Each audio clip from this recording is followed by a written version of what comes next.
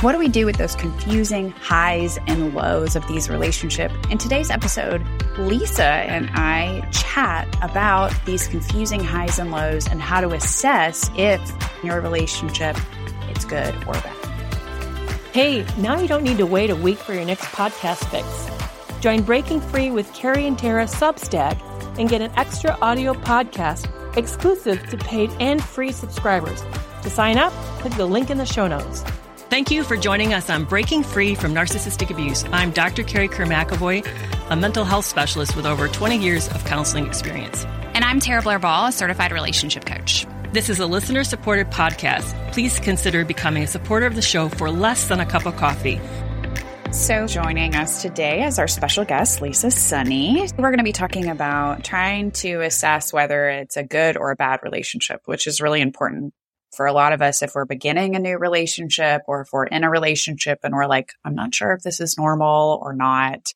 I know for me, when I was in my extremely toxic relationship, that was a thought that really plagued me in the beginning. I knew things were happening that it didn't seem right, but it didn't seem wrong necessarily. And it didn't matter what I read or looked up or asked my friends about. I just still felt really confused about, is this normal or not? Especially because it wasn't always bad. There were those moments where it felt good and comforting, but then there was these fights that were extremely awful. And I felt like, oh, because we had these good moments, it can't be a super bad relationship. I think one of the most difficult things about these relationships is that they're not always bad. The number one thing that I hear from my clients is, but he's not always bad. They're not always mean. We have so much good. Like, they're trying to convince me of how good the relationship can be.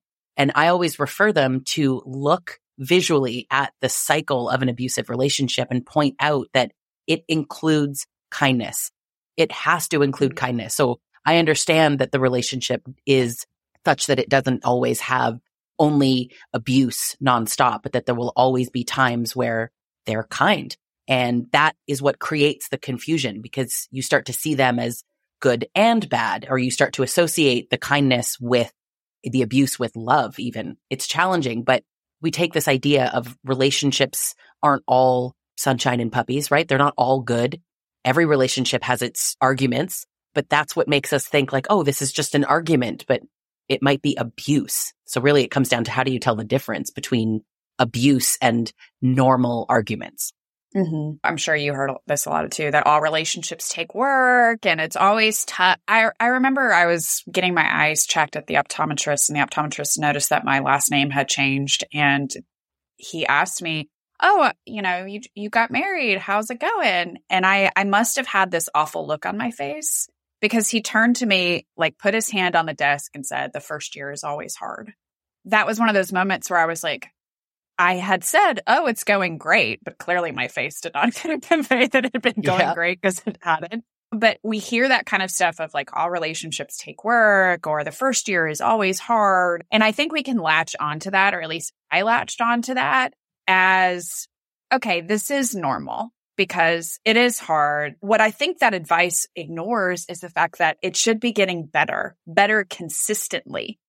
That the fights are less bad, or you go more time without the fights, and that the fights should stop or never have abuse in them. And that was something I just didn't quite understand. I would look at, for example, when my ex and I were in couples, the fights did become less and less.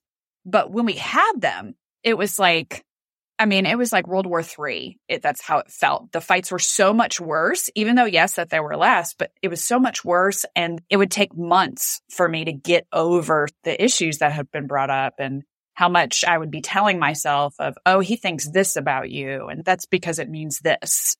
I focus so much on the present versus the overall context of the relationship. And when I'm working with clients, that's what we talk a lot about, is the overall context. So the overall relationship, is it good or bad? And we have to weight things differently. Like when I'm working with a client, we weight, yeah, it's really great that your partner brings you coffee every day.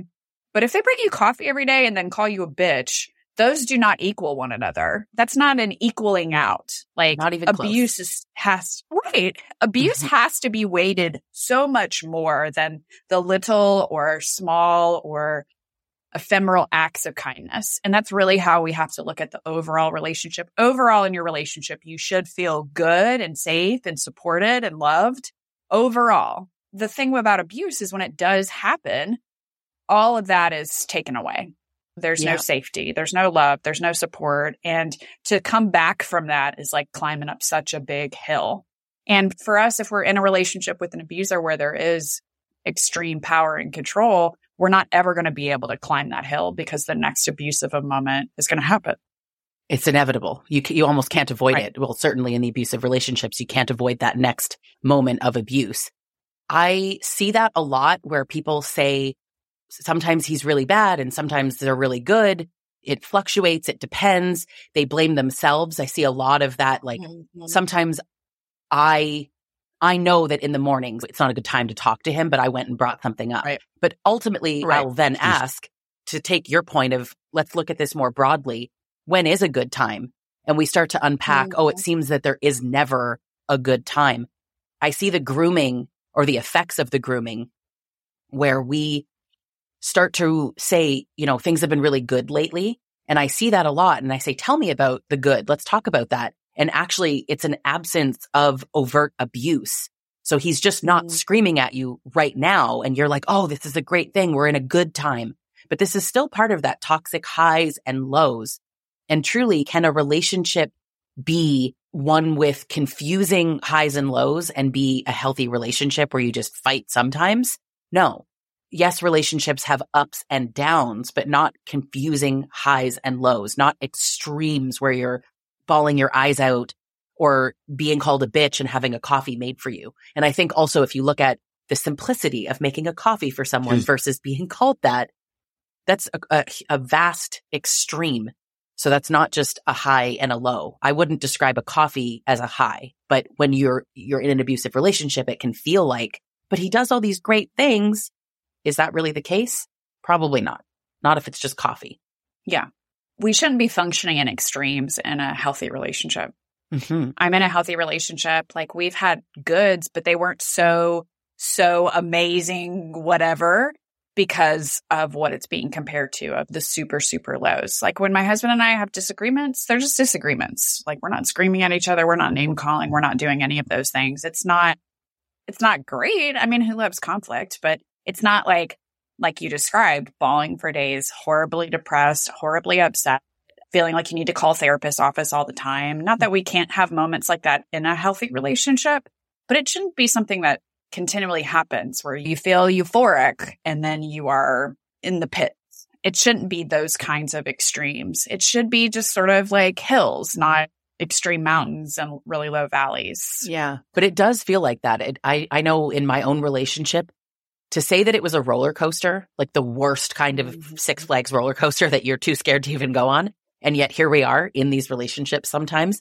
But I remember in the highs feeling like, this is what I'm here for. This is amazing. This is the best feeling I've ever had. And when it would be down, I would be so depressed and sad and anxious. And in order to get back to the top of that mountain, I would have to sacrifice who I am and everything that matters to me. I would have to forget the way that he treated me. I would have to just sweep all of the things that he said under the rug. Otherwise, I was bringing up old shit and always harping on the past or picking fights when I was trying to actually just process what has happened with us. I was always dismissed. And I see that pattern so much in these relationships, but it really just, again, puts you in that cycle. When you're in the low, you are so desperate for that high that you'll do anything to get back there. Having to step back and actually look at the relationship, if you could graph it or something, visually, you would see how extreme the feelings are. So it's not normal, but the world around us tells us it's normal. Everybody's like this. Did you hear that a lot? Everybody's like this? Yeah. Or I heard things like I described earlier, like it all takes work or, you'll get through it, or the first year is always tough. Like there's this implication that, oh yeah, like this is normal and you'll get through it. Like everybody does. But what was my normal was not fucking normal. Like it is not normal to be screamed at, doors slammed, walls punched. That is not normal. And that just unfortunately escalated throughout the years to more physical abuse, more verbal abuse. And where it started was not there. You know, we hear a lot of comments like this of like, why did you pick him? Mm-hmm. Why did you pick him? You know, Nothing angers me more. Wonderful for, right. He was wonderful for a while. And then when the relationship became really serious and we got engaged, that's when he bowed up on me and stopped allowing me to exit during arguments, and the belittling and the criticism and the demeaning, the name calling, all of that just started to come out. And I remember it being so awful at that time. I wish I could have, if I was to go back and talk to myself at that point, I would have probably pointed out like, hey, this is probably going to get worse instead of better. And I think that's what a lot of us confuse in these unhealthy relationships too, is we see it as a problem. We're going to go try to fix the problem and then it'll get better. And that's how it should be. Mm-hmm. In a healthy relationship, your partner is going to really take a look at their behavior, make some changes. You are going to make changes in the relationship as well, and you're going to see improvement. I never saw improvement in that relationship. I just didn't. I have to admit, I told myself that I saw improvement because sometimes there was less arguing. But when looking back, what caused the less arguing was me. My compliance, my submission is kind of the only thing that really led to that. So I would wake up and think, okay, I have an issue. Last night I was upset. I could tell that it wasn't a good time. Today's not a good time because he's got this thing. So maybe on Saturday, if things are right in the afternoon, maybe I could bring it up. But then, he's going to work. So I don't know. There was never the right time, but these are the eggshells. And again, is this a pattern where there's never the good time to bring things up, where there's always going to be some kind of problem? You can't problem solve. And to your point, you can have a relationship with disagreements. That's normal. But what kind of disagreements? Are you fighting? Are you arguing? Are you name calling and then getting over it, sort of? Or are you having a discussion and a disagreement and you feel heard and your spouse feels heard and then you come to some middle ground, or there's some level of compromise? But I find that in an abusive relationship, you are not just compromising, you're compromising yourself. And that's a challenge. I think that we really do lose ourselves. And that makes it hard to step back and see the overall pattern of the toxic highs and those really toxic lows, because we just fluff it all into the same category of we're all experiencing this. I would speak to some of my friends who are in long-term relationships too. And I remember telling them a story once and I said something about like, and then he called me a bitch, and they all just stared at me in shock. The point of my story wasn't that he called me a bitch. That was just something I was kind of referencing in passing, but they all stopped and said like, my partner doesn't do that. And I looked at all of them and I thought, 4 of them. And I thought, well, that must be nice to not have that. But most people do get called names. So you're an anomaly. All 4 of you, you're the anomaly, not me, not my relationship. My relationship is normal. But you can step back, of course, and look at where does that come from? Why does name calling feel normal? Start unpacking all that trauma from your childhood. But ultimately, does it feel good to be called names? No. Yeah. We rationalize it though. So you talked about earlier you realized that you were compliant and that's how the disagreements stopped. So how might someone, because I know this happened for myself, that I thought I was compromising and really I was just being compliant. So how might someone maybe try to figure out whether it's compromise or compliance? I think that people can kind of look at your position as, let's say, A, his or her position as B, and obviously there's a middle point. And people think that compromise might be that you meet in the middle, but the truth is, and there's a million examples, not everything can be met in the middle. So are you ever feeling like you've walked away being heard or like you've won the argument? Because it's not about winning, but do you always feel like you're losing? And every opportunity for there to be conflict or a discussion or something you might not agree on, do you feel like you're the one sacrificing or compromising? Do you feel like they're always winning, getting their way, or the result is in their favor and not in yours? Because that is huge. You know, we compromised and we landed on his viewpoint or his opinion. Then is that compromise? Of course not. But I do know that certain abusers, and especially narcissists, they really have that ability to convince you that maybe it was your idea, or this is a compromise, or yeah, I got my way this time, but you got it the last 5 times, even though you absolutely didn't. So sometimes writing it down or just being able to take a step back. Think of the last 5 to 10 conflicts you had. What was the result? How did you feel at the end of each conflict? Do you feel like you are a significant member of this relationship? Are you part of it? Are you being heard? And I think that what I see usually is the answer is no. So what does that say, right? That's something people really need to reflect on. If you feel like you're constantly losing, who are you? Are you also losing yourself? Are you compromising to the degree that you're complying with them to avoid the arguments? Or do you feel afraid that if you don't compromise, that there's going to be some kind of retaliation or punishment or consequence? Stay with us. We'll be right back. Go to getthetea.com. They're my new sponsor. You are worth it. Their Life Change Tea helps with gently cleansing your body every day. They have 4 kinds of tea: natural, peppermint, pomegranate, and plus senna. They also carry unique supplements that you won't find on a shelf at the store. Their newest supplement is Calm Tummy. They have pure cordyceps, cardiovascular support, healthy blood sugar support, as well as sea vegetables. Each one of their supplements is carefully designed to help you regulate your health. Go to getthetea.com today and see what you can find to better your life. That's getthetea.com. Enter code BREAKFREE for an extra 10% off your order. Don't take your health for granted. That's getthetea.com, code BREAKFREE.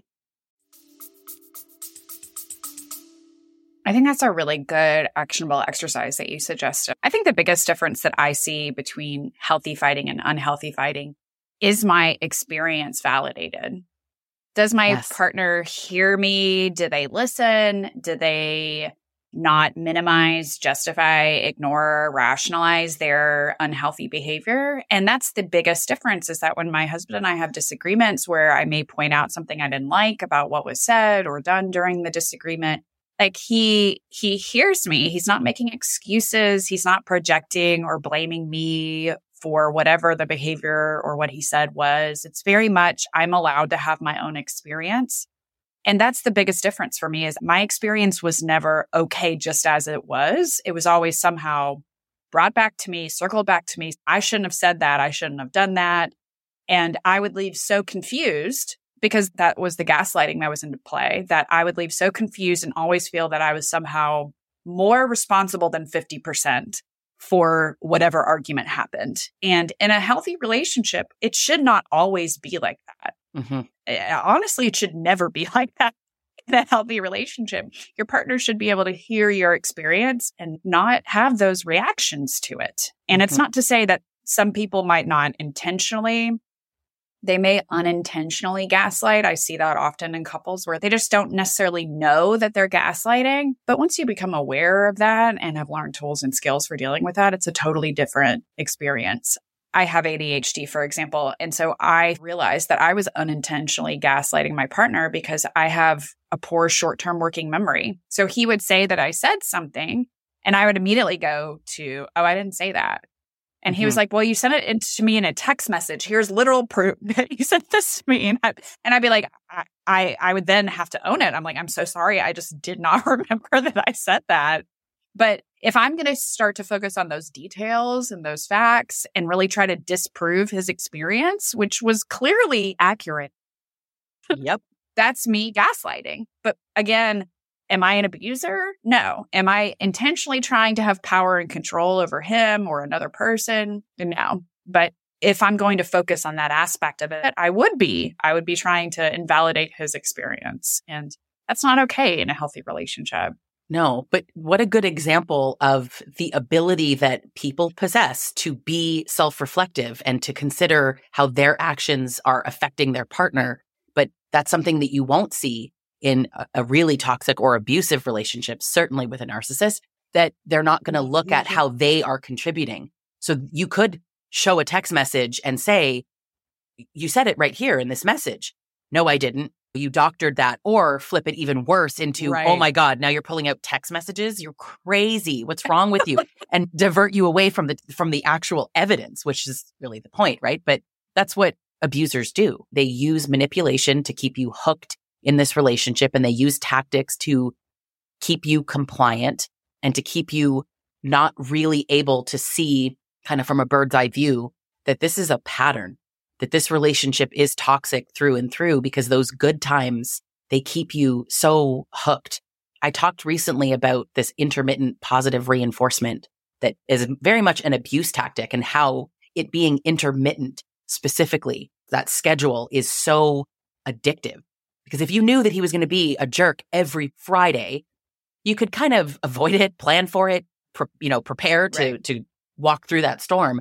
Or if it was even just once a week, but you never know. It could be once a week, twice a week, 5 times a week. It could be nothing for 6 straight weeks and then a horrible 2 weeks. It's all over the place. It creates this addiction, but it also creates this story in you that it's good and bad. And when you're in the good, you forget how bad it was. And even like I said earlier, sometimes it's just the absence of abuse. I think that's really key. I see a lot of people that lands with a lot of people.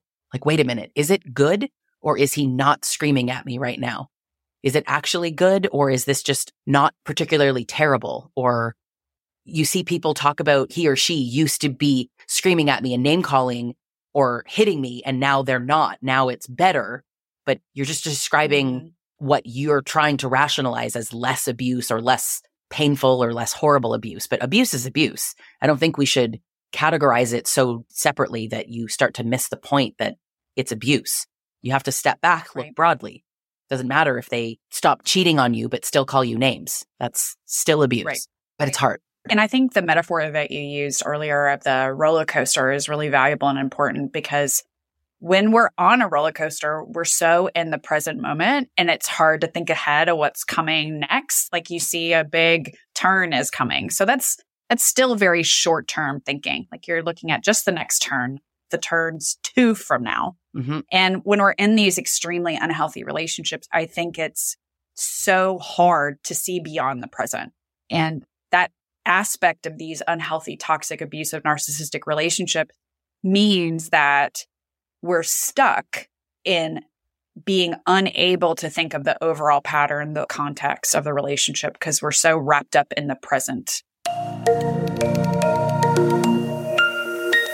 And I think that's the biggest thing that we can offer as a self-help tip, is looking at the overall context of the relationship. Like you mentioned earlier, like graphing out the relationship, or even writing down the good versus the bad of the relationship and putting some weight on them. Like, if there is abuse, that really eradicates everything on the good list. And we have to see it that way. Like, I don't know if you view it that harshly, but I do. Like, I honestly do not believe that abuse and love can exist in the same relationship. As soon as my partner starts abusing me, the love has been removed from that relationship. And I would have never said that while I was in that relationship. I would have said, oh, yes, he's abusive, but he had a bad childhood, but he loves me, you know? Yeah. I know he's abusive, but he loves me. Yeah. Right. And I know he loves me because he says it, or sometimes he's really nice, but out of that relationship, I know for a fact that my husband loves me today because he would absolutely never be abusive towards me. Yeah. And that's the biggest difference today. It absolutely, I totally agree with you. I'm in a healthy relationship now, and I know that. That's on our worst day, if we got into a horrible argument about whatever, there would be no name calling, there would be no screaming, there would be no blocking my exit, there would be no physical abuse. Meanwhile, that was acceptable in that relationship. Right. I thought that love and abuse could coexist. And I hear people say, listen, I know that he's abusive. I know that I'm in a trauma bond, but I love him and he loves me. Yeah. He's my best friend. And I think, man, with friends like that, who needs enemies?